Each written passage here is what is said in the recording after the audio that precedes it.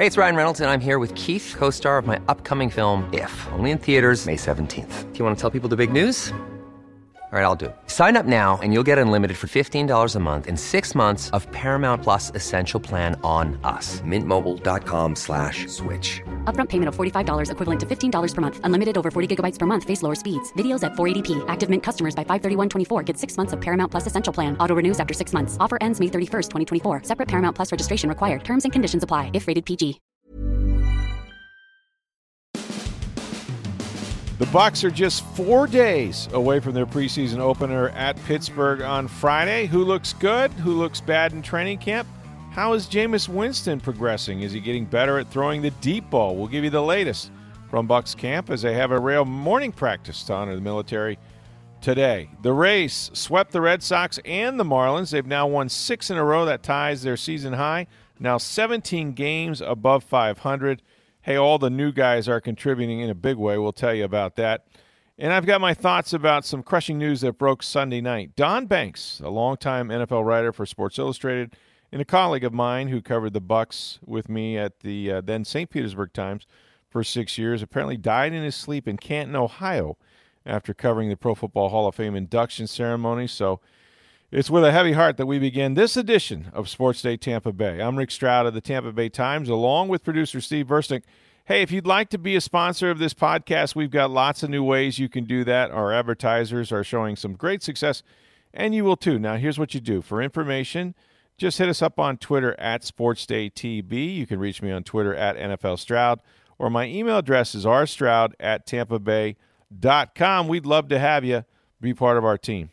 Let me start this podcast by saying this is a sad time for a lot of us in the sports writing world, especially those of us who cover the NFL and my colleagues, and a lot of people in the St. Petersburg area who grew up reading and possibly even knowing or living next to Don Banks, who was a guy who went to school here, of course, in St. Petersburg.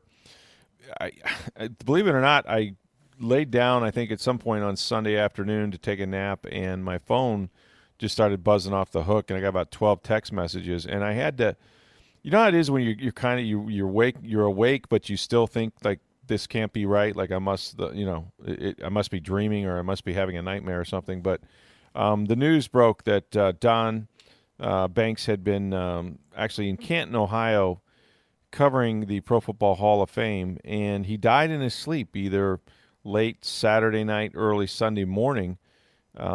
His wife Alyssa couldn't reach him in the hotel, so the general manager went in there, and it appeared that he was sleeping, but in fact he had passed away.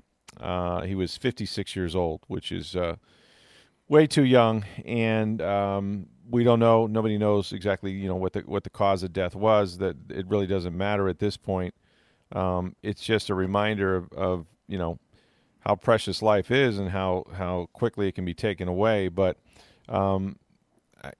you'll see a lot of tributes if you go on Twitter and other places about Don, who was in the business for a long time. I mean, after he left the Tampa Bay Times, he went to, I think, the St. Paul Pioneer Press, the Minneapolis Star-Tribune. He covered the Vikings for a number of years with Denny Green and those great teams up there in Minnesota. Tony Dungy was the defensive coordinator.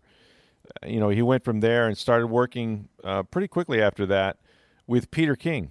For at that time it was CNNSI.com and then later SI.com, Sports Illustrated. And he had that job for, 17, 18 years, something like that, until there were some cutbacks recently. And, Don had done some work for The Athletic, did some work for, I think, the New England Patriots on Patriots.com, was an NFL writer. He covered the league at large for the most part after he left Minnesota. And, he had quite a following. But the biggest thing is that he was very well respected. I mean, he was a guy that did his job the right way, and in a business that can be extremely cutthroat, especially at the national level, when you get to places like Sports Illustrated, or you're covering teams on a national basis. Those jobs are far and few between, and so people are always trying to tear you down and you form alliances with different writers, and there's cliques and things like that. But Don Banks was one of those guys who sort of had just a ton of friendships, and they were pretty unconditional. I mean, he was a very consistent guy, a funny guy. I probably laughed harder. I mean, snot out the nose laughter. Really, there's no other way to say it. With Don Banks than I did almost anybody. And we like I said, we were together for about 6 straight years covering the Bucs, and did several Super Bowls. And anytime I would see him, he's one of those guys. I don't know if you know people like this, Steve, where you haven't seen him for a while, but it's as if your conversation just continued, like you just left each other, 5 minutes ago. And that's sort of the way it was with Don. He was very consistent. He made time for everybody. If young reporters were coming into the business, he would help them and, teach them about what it was like to cover a beat and all those things. So he was all that. He had 2 sons. Our hearts go out to them and his wife, Alyssa, and we're all trying to sort of digest this. But, when you're my age and, you start losing colleagues, guys like Terry Tomlin, our outdoors writer that we lost several years ago, and now Don, it's just a reminder of, how fleeting this life is. So, but everybody, you should go on there and read about him. I have a couple stories I want to tell because they're actually kind of funny. If you put this in perspective now, we were really young reporters at the time. I mean, the Bucs at that time in the early 90s were, the Rays weren't here yet, right? The Lightning was just starting. I think they got the team awarded to them, Steve, I think around 91 sometime in there. I think it might have been December 90, but yeah, right around that time. Yeah, late 90, early 91, and they began playing, a couple years later? Maybe? 92, 93 season, yeah. Yeah, so they weren't quite. So the landscape of Tampa Bay in professional sports was the Rowdies and the Bucs, and that was pretty much it. USF football had not started, so this was the big deal, and this was the big beat. And I had covered the Gators for a couple of years, and then was given the Bucs beat, and Don also was on the beat with me, and we were both trying to navigate this NFL thing because neither of us had done it. And the Bucs in those days, and unfortunately, sort of a little like today, they were laughable losers. I mean, they had gone, they had already come through the Doug Williams years and the creamsicles, and they had not yet been sold. The Culverhouse family still owned it. In fact, Hugh Culverhouse was still the owner when I came aboard. He later got lung cancer and died, and then it was owned a few years by the Culverhouse Trust until the Glazers bought the team around 95. But in those early years, to say it was a dysfunctional franchise would be generous. I mean, they didn't know what they were doing. And, they were, of course, changing coaches all the time. Ray Perkins was the first coach that I covered back in the day. He lasted all of not even one season that year. He got fired, I think, with about 3 games remaining. They made Richard Williamson the interim head coach. And so Williamson the next year, got the job, and he was about to be fired, and we all kind of knew it. And they were having all kinds of people through there for interviews and things like that. And back then, there wasn't a lot of internet. We weren't texting each other on cell phones. I mean, you had to do this the hard way. And we heard that there were a bunch of people were coming into town. Some of them, underhandedly, sort of in the dark of night, to interview with Hugh Culverhouse about the head coaching job. And so we got a tip that Jackie Sherrill, remember Jackie Sherrill coached at that time Mississippi State. Mm-hmm. I think he was a Texas A&M coach, remember? Yeah, he castrated a bull, didn't he? Castrated a bull at Mississippi State. Very good memory. Yeah, exactly. So he was a little wacky, so he was out there. Well, the National Recruiting Day, the first day that you could actually go visit high school players, was occurring on the next day, okay? And we got a tip that Jackie Sherrill was coming to Tampa to talk to Hugh Culverhouse. I was like, damn, really, that'd be a hell of a story. So we called Mississippi State's recruiting coordinator. They knew nothing about it. They were like, no, his plane's supposed to be headed to Pensacola tonight because he's going to start there in the Panhandle and, all this sort of stuff. And, we knew that the Bucs would always put up the people that would come through there to interview for the coaching job at the Airport Marriott. It was just a thing, right? So we sent Don over there, and I'll be damned, if he didn't run into Jackie Sherrill. And, this was just, and Jackie, of course, was very surprised. And his answers made no sense because Don was like, hey, I'm Don Banks of the St. Petersburg Times. I cover the Buccaneers. And Jackie was like, good for you. Was just did not want to talk to anybody. And Don's like, yeah, well, he goes, here's the thing. We hear that you're here to interview for the Bucs job. He goes, actually, recruiting, he didn't deny it. He goes, recruiting starts tomorrow. So we're trying to get an early jump on things. And he said, oh, so are you beginning recruiting then in Tampa? He goes, well, no, we're going to go to Pensacola, and we're going to begin up there. So what are you doing in Tampa? So he had no answers. It was just like the most, like you're not answering any questions. We're not even having the same conversation. And so then we called Mississippi State. Don calls Mississippi State back, and they are like, he's where? and like, well, wait a minute. The plane is supposed to be – well, so he went to Tampa, and it was a big story. Almost lost his job at Mississippi State. Did not get the job with the Bucs, by the way. And that was the kind of thing. And Don was just a very go get him reporter, And that's sort of how how we did it. I mean, you had to run people down. You couldn't text them. You couldn't call them. It was gotcha journalism a little bit. The other story I love about Don, and I mean, Don could make you laugh for days, but, when Sam Wyche took over the team, again, it wasn't a very good organization, and Sam had gone to a Super Bowl and lost to Joe Montana in Cincinnati, got fired. The next year, the Bucs hire him in 92 after they had fired Richard Williamson. They had gone through all the flirtations with Bill Parcells. Remember Hugh Culverhouse saying, he left me at the altar. Anyway, there's no honeymoon and all that stuff. And so they hire Sam Wyche. And Sam was a little different. I mean, Sam, he had the sugar huddles and, you don't live in Cleveland anymore and all that kind of stuff back in the day. He was a colorful guy. But the Bucs were circling the drain, and Sam was going down with them, right? And he had drafted Trent Dilfer 6th overall. He didn't even want Trent Dilfer, but God bless him. He had also the year before drafted I think Warren Sapp and Derek Brooks. But he had Dilfer, and they traded Craig Erickson, who was the quarterback that he did want to play with, to Indianapolis, and got like a first-round pick for the guy. And so Dilfer was an interception machine, early on. And so they knew that you kind of knew that this was going to be it for Sam. Like he was going down in flames. And so Don at the time wrote this story, and the Tampa Bay Times and even the St. Petersburg Times in particular back then, we did not source stories. We did not say, sort of, hey, a source has told the Times that Sam Wyche will be fired. We just didn't do that. We needed on-the-record confirmation. The paper was an on-the-record paper, all that stuff. But they agreed for this specific story to kind of bend the rules a little bit because Don had interviewed, this is before Sam had been fired, Don interviewed like 12 or 14 players and / assistant coaches about Wyche and about how Wyche had completely lost his handle on the football team. Like, nobody believed in this guy. They were talking trash behind his back.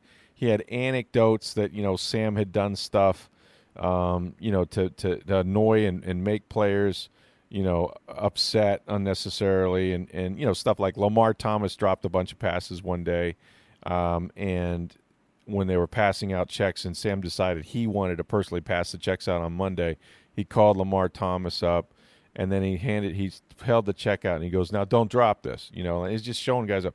So anyway, there was sort of a mutiny, and especially Trent Dilfer. Trent Dilfer and Sam did not get along very well. And Trent was a young guy that needed a little love. And so Trent was one of Don's sources. Another one was Rusty Tillman, who was a special teams coordinator, and I think later became the defensive coordinator before Sam got out of there. So Rusty was a longtime NFL guy. So these were the guys that Don was talking to, and they pretty much all universally agreed that this guy has no handle on this football team. Like, it's over. Like, it's a mutiny over here. So Don writes this story saying, the Times has interviewed, more than, I don't know, 12 18 players and coaches, and here's what they said. And, the headline was sort of like, Wyche has lost control of the Bucs or something like that. And so, admittedly, Sam Wyche, it was a nuclear meltdown. You could see the smoke coming out of One Buck Place when he read. And back in the day, remember now, no internet really that you were posting stories on in the afternoon. You had to pick up the paper. I mean, you ran outside and you got the headlines, and there it was. And it was always a big surprise if you had a story like this. And we were in competition with the Tampa Tribune, and lo and behold, Don Banks has a story in the St. Petersburg Times, big front page 1C. Wyche has lost control of his team, and here's 12 to 14 people talking about Sam Wyche in a very negative way. And so at that time, Hubert Maisel, our columnist, had a radio show. Now, who knew, Steve, at that time that journalists could do radio, right? What? I mean, yeah, I know. I thought you invented this, but it was way before your time. So Hubert Maisel had a radio show in the morning. And he's caught one caller after the other. This story's in the paper, and Don is a little nervous, okay, because we've gone outside our comfort zone. The publisher, everybody allowed him to publish this story, not using sources, right, but not attributing quotes to people, but yet quoting them, and saying that Sam Wyche had lost control. So one fan after another calling it, I don't believe this story in the St. Petersburg Times. Who are these people? He didn't have any sources. He made all this up. There's no way that a coach and players would have told him these things. One caller after another. And you can hear, Hubert's getting really upset, right? He really is getting mad that no one, that his paper's being besmirched, that they don't believe the story, and they're defending Wyche. And so with each passing call, Hubert's visibly more visibly upset, until finally. And I'm driving to work one day, and Don's driving to the Tampa St. Petersburg Times at the same time, and we both hear on the radio, finally Hubert has had enough, and he tells this one caller, he goes, "Yeah, you say he doesn't have any sources. Well, I know for a fact that one of his sources is Rusty Tillman, and another one is Trent Dilfer."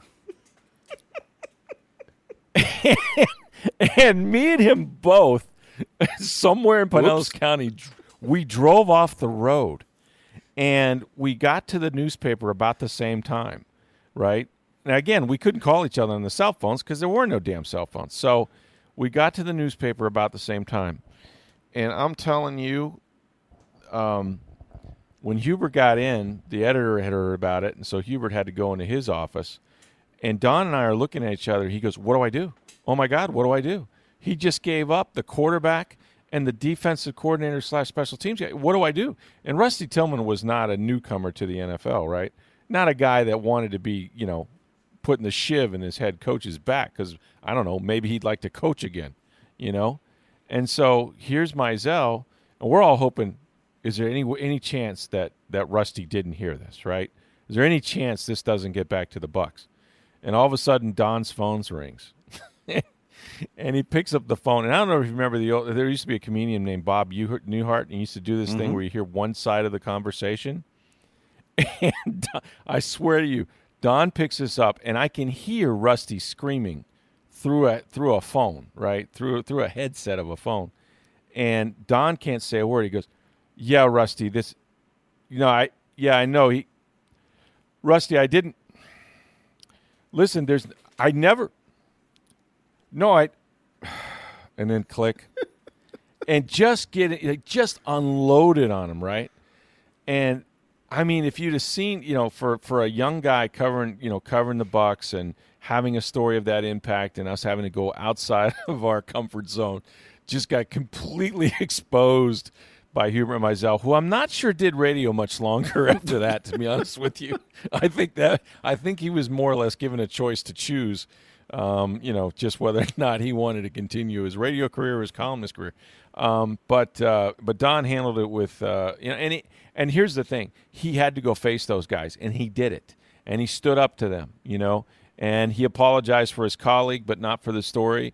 And the story, no one said the story was inaccurate. Of course, they wanted to. They all wanted to dig a hole over there. And Sam was fired, and he had his say with Don and got in his face and had some really embarrassing press conferences. But my point is that, the guy, did things the right way and stood up to them. You had to face the music, and he did that. And he really spent the rest of his career with integrity and being accurate and just being able to stand up to to anyone from the NFL commissioner to Denny Green or anybody else in the NFL. And so, those were good times. Those were hard. Those were the formative years that we all kind of got to go through. And he was, that's the biggest takeaway. And he had time for everybody, and he loved his sons.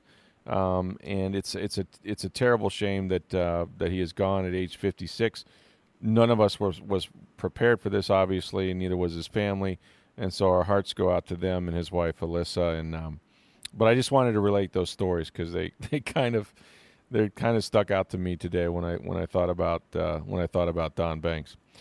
All right, so let's move on. We've got the Tampa Bay Bucks to take care of and talk about. The Bucks now just 4 days from heading to Pittsburgh. This feels like they've been in training camp for about 6 months to me, because we've had practices anywhere from 4 p.m. to 6:30 p.m. Well, one thing about these practices, by the way, I don't know if any of the good crowds were on hand. I think, what was it, Friday and Saturday night? Actually, Thursday, Friday, and Saturday they had 3 practices at night. The first one was on Thursday. That was the Red event that Darcy Glazer put on.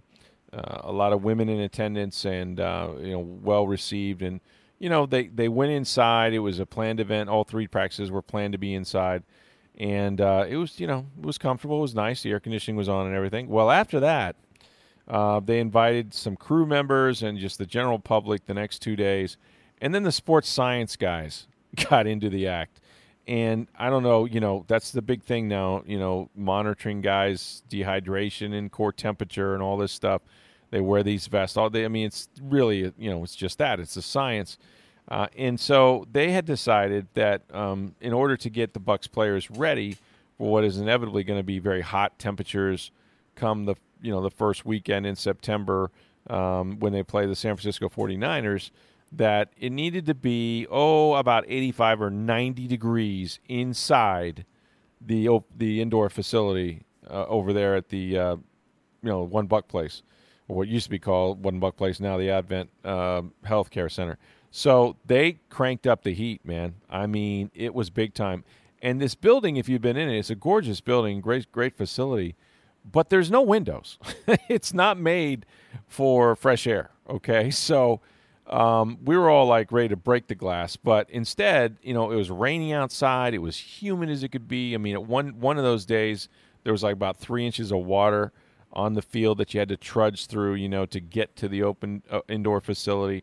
And so I was thinking they're going to have like the world's largest terrarium. Before this practice is over, it's so hot inside and so humid outside that there will be water dripping from the ceiling at some point, and it'll look like it's raining indoors.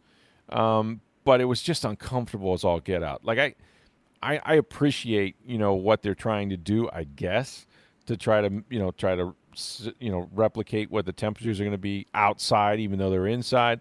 And then they did it the second night. They did it on Saturday.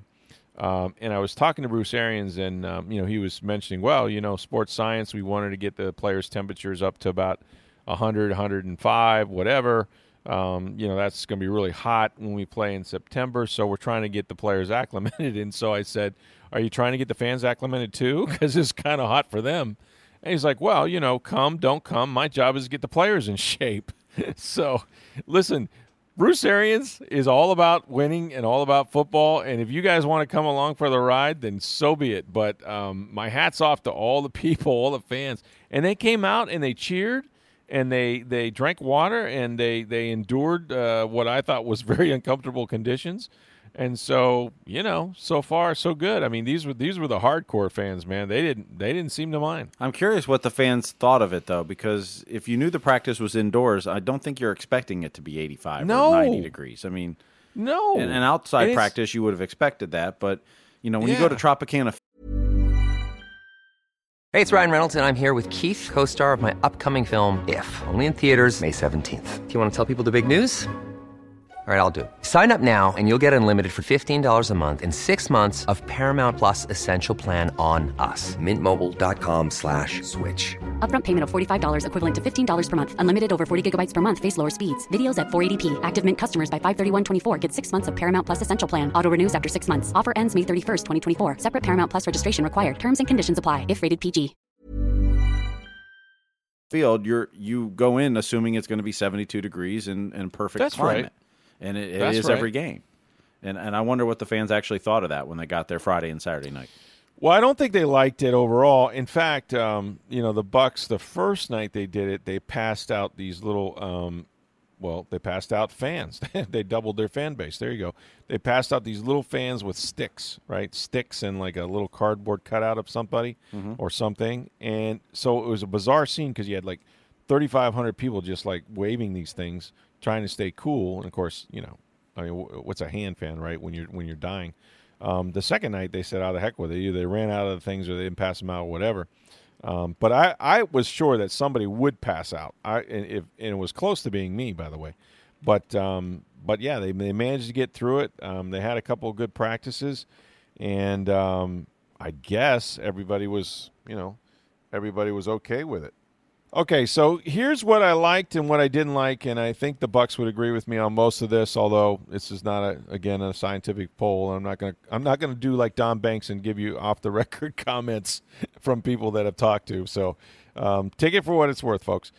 Look, there's a lot to like out there right now with the Bucks, and I would start with their defense, and that's what needs the biggest improvement, right? I mean, when you give up 29 points per game, you can only hopefully go down. I mean, we're going to give up 30 next year. So, I think that Todd Bowles has done a good job sort of early on, especially having the advantage and bringing a lot of looks and a lot of things that the offense has had to account for. And as a result, the defense started out a little bit ahead of the offense in that respect. I like their corners. They're young, and I will say this. There's nothing like competition in the NFL. Because Vernon Hargreaves is having his best camp, and Carlton Davis is doing the same. And, Hargreaves, of course, has been hurt 2 of the 4 years that he's played. He's only 24 years old. He's like the old man in the secondary. Davis started, 12 games last year. I think he played in 14. He had 0 interceptions, only 4 passes defense. He's playing well. And those are your starting corners on the outside. They've been, sort of rotating guys at nickel, and you could argue that that's a starting job as well. But the other young guys are very, very good, especially Mike Edwards. I wrote a story about him in the Tampa Bay Times on Sunday. If you have a chance to go to tampabay.com and read it. This guy has been sort of like, the honey badger since high school, if you will. Everybody knows Tyrann Mathieu. He's drafted by Bruce Arians at Arizona out of LSU in the 3rd round. Had a lot of trouble coming off the field, that sort of thing, but just an unbelievable player. And, of course, last year he played for the Texans. Now he's with the Kansas City Chiefs. I mean, his resume is really, really good. But the Honey Badger, has the sort of the gold mohawk. He wore number 7 at LSU. Edwards, wore 7 at LSU. Had been compared to him since high school. He has a gold mohawk. Edwards is a little bigger, but the comparisons are not lost, right? He embraces this, and it's not by accident also that he's such a versatile player. Edwards, that you can see him being used at times to come down in the box, and he can really hit people. I mean, I talked to his defensive backs coach in Kentucky. They put this guy all over the field, and for Gator fans out there, you'll remember how good Kentucky was in upsetting the Gators at Florida. They broke like a 31-game losing streak to the University of Florida and did them in the swamp. And it was the defense that was spectacular that day, led by Edwards, who apparently heard some Gators talking smack, before the game, and then went in. And he wasn't a guy that talked a lot. He's sort of a lead by example, but he was one of Kentucky's biggest leader. But in talking to his defensive back coach, he said, "Man," he goes, he gave such a great speech. He goes, "I didn't even have to talk to our players after that." He was like, "Okay, let's go get them," and they did.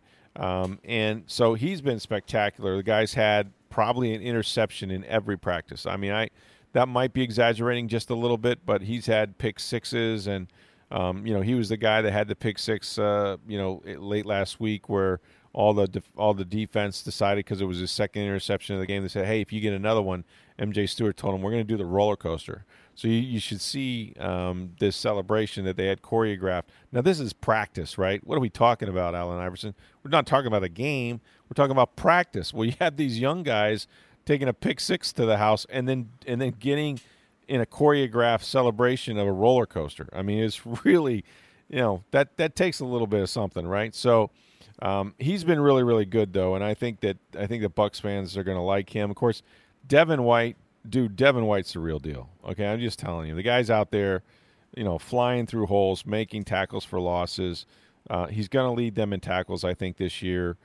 He really looks like a veteran, having no trouble getting guys lined up for the most part. Not a lot of mental errors, and and right now he could use Lavonte David, who's missed a couple practices now because, again, I think practicing indoors not great for a lot of guys, especially veteran players. Arian says he had a little swelling on his knee. We'll see if he practices this morning, but you certainly want Lavonte David around. And then, the other guys on defense, I mean, the young guys, Sean Murphy-Bunting's been very, very good. Jamel Dean has been very, very good. I mean, they've got some guys. The only problem is that they're young. This is the thing. They don't have that one veteran presence, on the back end when Hargraves is sort of the old man of the group, if you will. But they can all play, and they're deep. And you need a lot of defensive backs, especially Bowles, because there are times, I'm telling you, that when when teams get in certain situations on third down, you'll see Todd Bowles play 6 defensive backs, sometimes 7. I mean, he floods the field with those guys. So, it's good that they have depth there. Again, I think, the defensive line has been okay. Vita Vea has had some nice moments. I think Sue practices like 2 out of every 3 days. He's had a number of days off. Hard to tell, exactly what they're doing. Noah Spence looks fast coming off the edge, but, as he has in the past, Bruce Arians says that he really needs to, learn how to play the run a little better and adjust, sort of on the fly to it and sort of read and react to it. Offensively, let me just say this, that there's a couple more guys. Well, before we get to the offense, a couple more guys one more guy that you guys probably don't hear a lot about, but he's been great, and that's Wisconsin safety Dakota Dixon. This guy was signed in a rookie tryout camp. He has really come on and has made some splash plays out there, including interceptions, can come down in the hole. So they're going to keep 5 safeties, and Dixon's one of those guys that's coming on. Okay, offensively, let me just say that the best thing the Bucs do, I have said this before, if I know one thing they do is if they can throw the ball to Mike Evans. I mean, Jameis Winston, forget what you think or or don't know about his deep ball accuracy. If Mike Evans is on the field, I don't care where Mike Evans goes, Jameis can give him the ball. He just can. Those 2 guys are in sync. They've been together now for 3 of the 4 seasons. This will be the 5th season for Mike Evans. Or 6th season for Mike Evans, I think. 5th season for Jameis. So they know each other very, very well, and they're in sync. I mean, you can see the chemistry between those 2 guys. In fact, I don't even know why you would even practice Evans at this point, because he's such a big part of your offense, and they're in great shape. O.J. Howard, different level tight end. I mean, this is the year for O.J., right? I mean, he's going to break out in a big way. All he needs is a little luck. He's had 2 freakish injuries where guys fell across the back of his legs and kind of damaged his ankles in his first 2 seasons. But O.J. Howard is a tremendous target, and I think he's going to catch a lot of balls and have over 1,000 yards. I mean, everyone's going to talk about Evans, and the offense runs through him. Godwin would probably be sort of your number 2 wide receiver. But in terms of targets, I'm not sure, the 2 best players on the field for the Bucs might well be Mike Evans and O.J. Howard. So you have to start any offense in any passing game there, really, when you think about it. So, as far as weapons go, I mean, I think Rashad Perriman has done some nice things. He's not just a deep threat. We saw him do some work in the red zone. Jameis was very, very accurate. Jameis Winston's last 2 practices have been 2 of the best I've seen him have since he's been here. Now, he's not perfect. He's still going through the learning process, and, they had a horrible night a few nights ago, the first time they were inside, coming off an off day. The receivers dropped everything, so the quarterbacks looked bad. But Jameis's last 2 practices have been stellar, especially in the red zone. He's thrown some deep balls on the money. And I got into this thing on Twitter, Steve, with these people that, like the Bucks tweeted it out. They're like, can't throw the deep ball, like, huh? And they had this picture of Jameis throwing a strike. Well, it wasn't a strike. I mean, Chris Godwin had to dive for it, but about a 30-yard pass to Chris Godwin for a touchdown. And Thomas Bassinger had tweeted this, and I sort of reminded people that, like, yeah, well, that can't throw the deep ball thing is actually true. Because if you're talking about passes that are in the air for more than 21 yards, I think Jameis Winston is like 30th among NFL quarterbacks the last 2 years. I mean, he's like 9 of 34, 36 or something like that. So it's not a good percentage. And he has struggled. I mean, we saw him not able to hit Deshaun Jackson for 2 years. Mm-hmm. A lot of people blame Jackson. Guy was a cancer, doesn't care. All I know is he got behind the defense and the ball didn't get to him. So, it's not a secret. I mean, and it's okay that Jameis has not had a high percentage of completions on balls that are in the air 21 yards. Not passes over 21 yards, but balls that actually are in the air 21 yards or more. Because it's one of the weaknesses that Bruce Arians and others have known, and they're working on it. And like I said, the chemistry. If you're talking about Mike Evans, his connections are very, very good, but he is still a work in progress with that. And most of his game is pretty solid. We all know Jameis can throw the football. I mean, you don't make it to this level, you don't do what he's done. He's put up 4,000 yards before in this league a couple times. His whole thing is decision-making. He has to make the right decisions. He has to protect the football.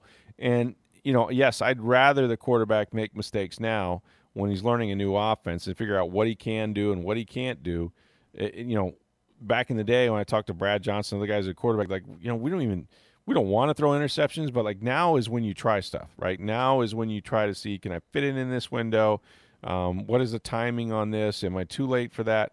And so, you've seen some of that, but you want to, as Arians has told us after practice, he wants to see Jameis now, start to level off. I mean, you don't want to see a good day and then a bad day, and a really good day and then a not so good day. You kind of want to know what you're going to get, right? You want to kind of be right there in the middle, and I think he started to do that. And now we'll see this morning when he comes out, and it's an a.m. practice, so the guys have not been out and have not practiced that early this year. They've had all 4 and 6:30 p.m.s. So this will be a big test, and they didn't come back from their day off very well last week. So we'll see how he does. But overall, folks, I mean, if you're a Bucs fan and you didn't have the opportunity to go out there and sweat inside the building like the rest of us, I would just tell you that that the defense, as advertised, looks much better because they are better. They've got better coaching. They're still missing pieces. JPP being one of them. We don't know about him just yet. But Todd Bowles is the real deal, and we'll see if Drew Brees and Cam Newton and Matt Ryan really struggle with some of these pressure packages because, quite frankly, they may dice them up with them, right? They may take advantage of the blitzes and make big plays. But for right now, they got a nice group, and I think the scheme fits their talent. I think these are guys that are better doing press coverage.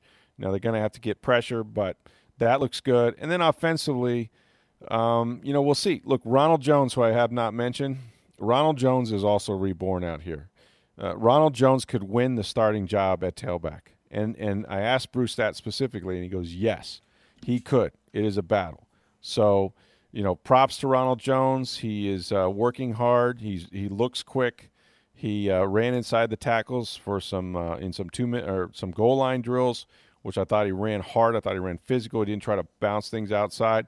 So I'm big on Ronald Jones. If I had to guess, it depends on the confidence level. They may start with Peyton Barber, but Ronald Jones is going to be the guy that they want to try to get the ball to as much as possible, more so than Peyton Barber. And they'll both play, and some people don't get really caught up in who starts and who doesn't. But you've got a combination there. If Jones is explosive as he's been in practice, if you can translate that to preseason, he needs some confidence. He needs to do it in the games. He needs to start with the preseason games and then let that roll into the regular season. But, they are seeing the Ronald Jones that they hoped they would see. Okay, Steve, finally the Rays, nice weekend for them. Of course, they sweep the Red Sox. That's only happened one other time, I think, in franchise history in Boston. Well, not only that, they finished the season 8-1 at Fenway Park. That's incredible. The last team to win 8 games in a season at Fenway Park, I believe, was the 1966 Baltimore Orioles. Wow. Who was on that team? Like Jim Palmer and Mike Cuellar? I believe they won the World Series that year. So yeah, I think you're right. I think they had 4 20-game winners, if I'm not mistaken. Can you imagine that? 4 20-game winners on a staff. Is that incredible? Well, the Houston Astros could get there. Could they? Well, they got 4 of the top 15 in ERA on their starters now. They traded for Zach Greinke, but I don't know about the number of wins. But just know that they have 4 of the top 15 ERA pitchers. Yeah, they're going to be a tough out for sure. So yeah, the Red Sox are kind of spiraling. I mean, as we're doing this podcast, I think they're about to be swept by the Yankees. They have been swept. They've lost 8 in a row now. Oof. They're only 4 games above 500. Dude, David Price, who got beat up by the Rays pretty good, but David Price, I've never seen like this. I didn't chart this, but I'm just sitting here kind of keeping one eye on the game, and I swear to you, it felt like everything he threw for about 7 or 8 straight batters, they just ran around the bases and it was like the first pitch. It wasn't even like he couldn't throw a ball or a strike or a foul. These guys were just whoosh, whoosh, whoosh. And I mean, they completely just knocked him out about the 3rd inning. I think they scored 5 on him pretty quickly. Got up big. He did not have it. He had no location. They were just, I don't know if he's tipping his pitches. They were just all over him. And the Yankees, of course, are red hot as usual. But that certainly helps the Rays knocking the Red Sox down a peg. So now the Rays. Yeah, the Rays are 6.5 games ahead of Boston right now. Yeah, that's amazing. Remember, they were almost caught by the Red Sox, and then they had the big series. And so now they are just 2 games back. Is that right, of Cleveland? Two back of Cleveland, 1 or a half game up on Oakland. So they're in the second wild card spot right now, but just by a half game. Right. So, and 17 games above 500, which I believe is the season high for them. It is. They also did that back on June 10th. So second time this year they've gotten 17 games above 500. And the offense is red hot. And, yeah, it is. And kudos to this team because they've won 6 in a row now. Mm-hmm. The last loss was that 9-2 blown lead in Toronto when they lost in extra innings 10-9. And you kind of felt like, oh, here goes the season. That's it. And the next day they were down 8-1 and came back and won that game 10-9, and that was the first of the 6 in a row now. And that, both those games taken separately, you could say, well, that's the beginning. You can't overcome that, losing a 7-run lead. This could be the spiral that they're headed to Boston. But then then to come back, no team had done that, I think, with them in down 7 and then won the next night, or up 7 and lost, and then won the next night down 7 and won. And it's kind of propelled them. Let's give the Rays front office a little credit here, okay? I don't know if they're just sort of on a hot streak or what, but, they make the deal first for Eric Sogard, who, by the way, makes his Tropicana Field debut not bad, 2 home runs, 5 RBI, right? Mm-hmm. And then if that wasn't good enough, then Jesus Aguilar, he shows up and plays a little first base. I guess he hasn't done that in almost a year and a half or 2 years. And he winds up with, I think, a couple RBIs and his first blast at Tropicana Field with the Rays.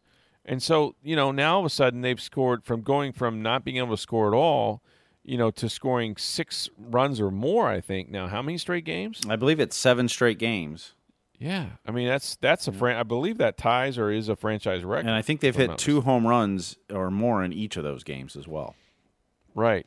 So, look, some of the pitchers they got, especially, late, can pitch late in the games for the Marlins. Now, we had Yanni Chirinos, who was doing very, very well, bouncing back from kind of a shaky start. He was, mowing them down against Miami, and then he had a little bit of I guess, a swelling in his finger, so they took him out. So they have to, hopefully they won't lose him because he's been a big piece of their rotation. But Nick Anderson's looked really good, the acquisition from the Marlins, and the back end of that bullpen, which they need some help back there. And Jose Alvarado hopefully will be back soon. He's going to start rehabbing. I believe he started Sunday. So. Right. So things are looking up. I mean, look, you still could get Yanni Diaz back. You still could get, Brendan Lau back. There's some big pieces still on this baseball team that aren't able to play right now. And I think that, momentum is something, man. It's you can lose it, and we saw them struggle, and It didn't look like they were going to get it back, and now they have it, right? So 7 in a row. And you were mentioning, Steve, before the podcast, the schedule really favors them over the next few weeks. So they just completed the second out of 21 straight games facing teams below 500. They have 19 more in a row against teams that are below 500 in the standings. Really? 19? 19 more. Wow. I mean, their schedule, so they just finished a 2-game series with the Marlins. Then they have the Blue Jays coming to town for 3. They're at the Mariners, at the Padres. The Tigers come to town, who are the worst team in baseball. Then the Mariners come to town. Then you're at the Orioles. Those are your next, 6 series? Yeah. This is an opportunity now where you're on a roll, but you got an opportunity to make up a lot of ground quick because you're going to face a lot of bad pitchers. Right. On these teams. This month of August, they can really move up the standings as, I haven't looked at what the other teams are playing, but you're hoping the Oaklands and the Clevelands and the Yankees are going to be playing better teams. You would think they would. Yeah. And, at this point, I think it's pretty much a given that the Yankees are going to win the AL East, but the Rays certainly have a good look at second, and now they're back on track with 17 games over 500. Again, everything that's happened this year, all the players on the IL, I think there's 21 of them, the deals that they have made, the guys they brought in, there isn't anybody, I don't think, that's a Rays fan that would say with these injuries, with this division, to be 17 games over 500 on, August 4th? Mm-hmm.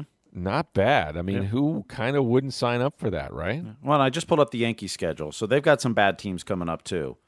But in the next 19 games on the Rays, the Yankees are going to have to play the Indians 4 times, the Athletics 3 times, and the Dodgers 3 times. Wow. So that's 10 games against teams that Athletics aren't in the playoffs, but the Dodgers are the best team in the National League, and the Indians are leading or the top wild card right now, just a couple games back in Minnesota. So during that stretch, the Yankees are going to play some tougher games. You could make up some ground even on them in this stretch. I mean, you're 8 games back now, but can you get it down to, by the time the end of August comes, could you be down to 4 games? Then you got a shot. They do have a shot. They have a good look at it, and I think the additions they made are going to help them. I think they were smart. They didn't give up too much, and yet they got pieces that they need going forward. And you know what? The pitching staff is very, very good. I think when I was listening to Sunday Night Baseball, they have the second lowest ERA in the big leagues. Mm-hmm. And look, the Yankees, if they've got an Achilles heel or a weakness, it's their starting pitching. Their starting their A bullpen is phenomenal. Oh yeah, their starting pitching's not that good. It's an average staff at best in baseball. Yeah. Fortunately for them, they've got 41 guys hitting 30 home runs this year. Well, yeah, their offense is very good, but yeah. But we know the Rays can pitch against good offense. I mean, the Red Sox have the best offense in baseball. They did. And the Rays seem to shut them down. Now, they haven't been able to do it to the Yankees yet, but yeah. And the Red Sox were hot. They were coming off. They had just bashed the Yankees. I mean, they scored 39 runs in 4 games against them before the Rays came in and just shut them down. Yep. So the that's Rays, how good they were. Look, this next 19 games, which is over the next 3 weeks, if they can continue to play about 700 ball against teams that don't have winning records, which is what they've done all season, they're going to be in great shape. Absolutely. All right, well, speaking of the Rays, they're going to host the Toronto Blue Jays tonight. Bo Bichette, Lakewood High's own, is going to make his debut, at least for Tropicana Field. He made his Major League debut and got a hit the other night for Toronto, so that's plenty of fans, I'm sure, on hand. And the Bucs, remember, this morning, they have a practice at 8 a.m. It's Military Appreciation Day, so a lot of folks at MacDill will be out there, and we'll be out there as well. You can read all the updates on TampaBay.com. Keep your thoughts and prayers in mind for Don Banks' family. God bless him. And for all of us here at Sports Day Tampa Bay, and for Steve Versnick, I'm Rick Stroud of the Tampa Bay Times. Have a great day, everybody.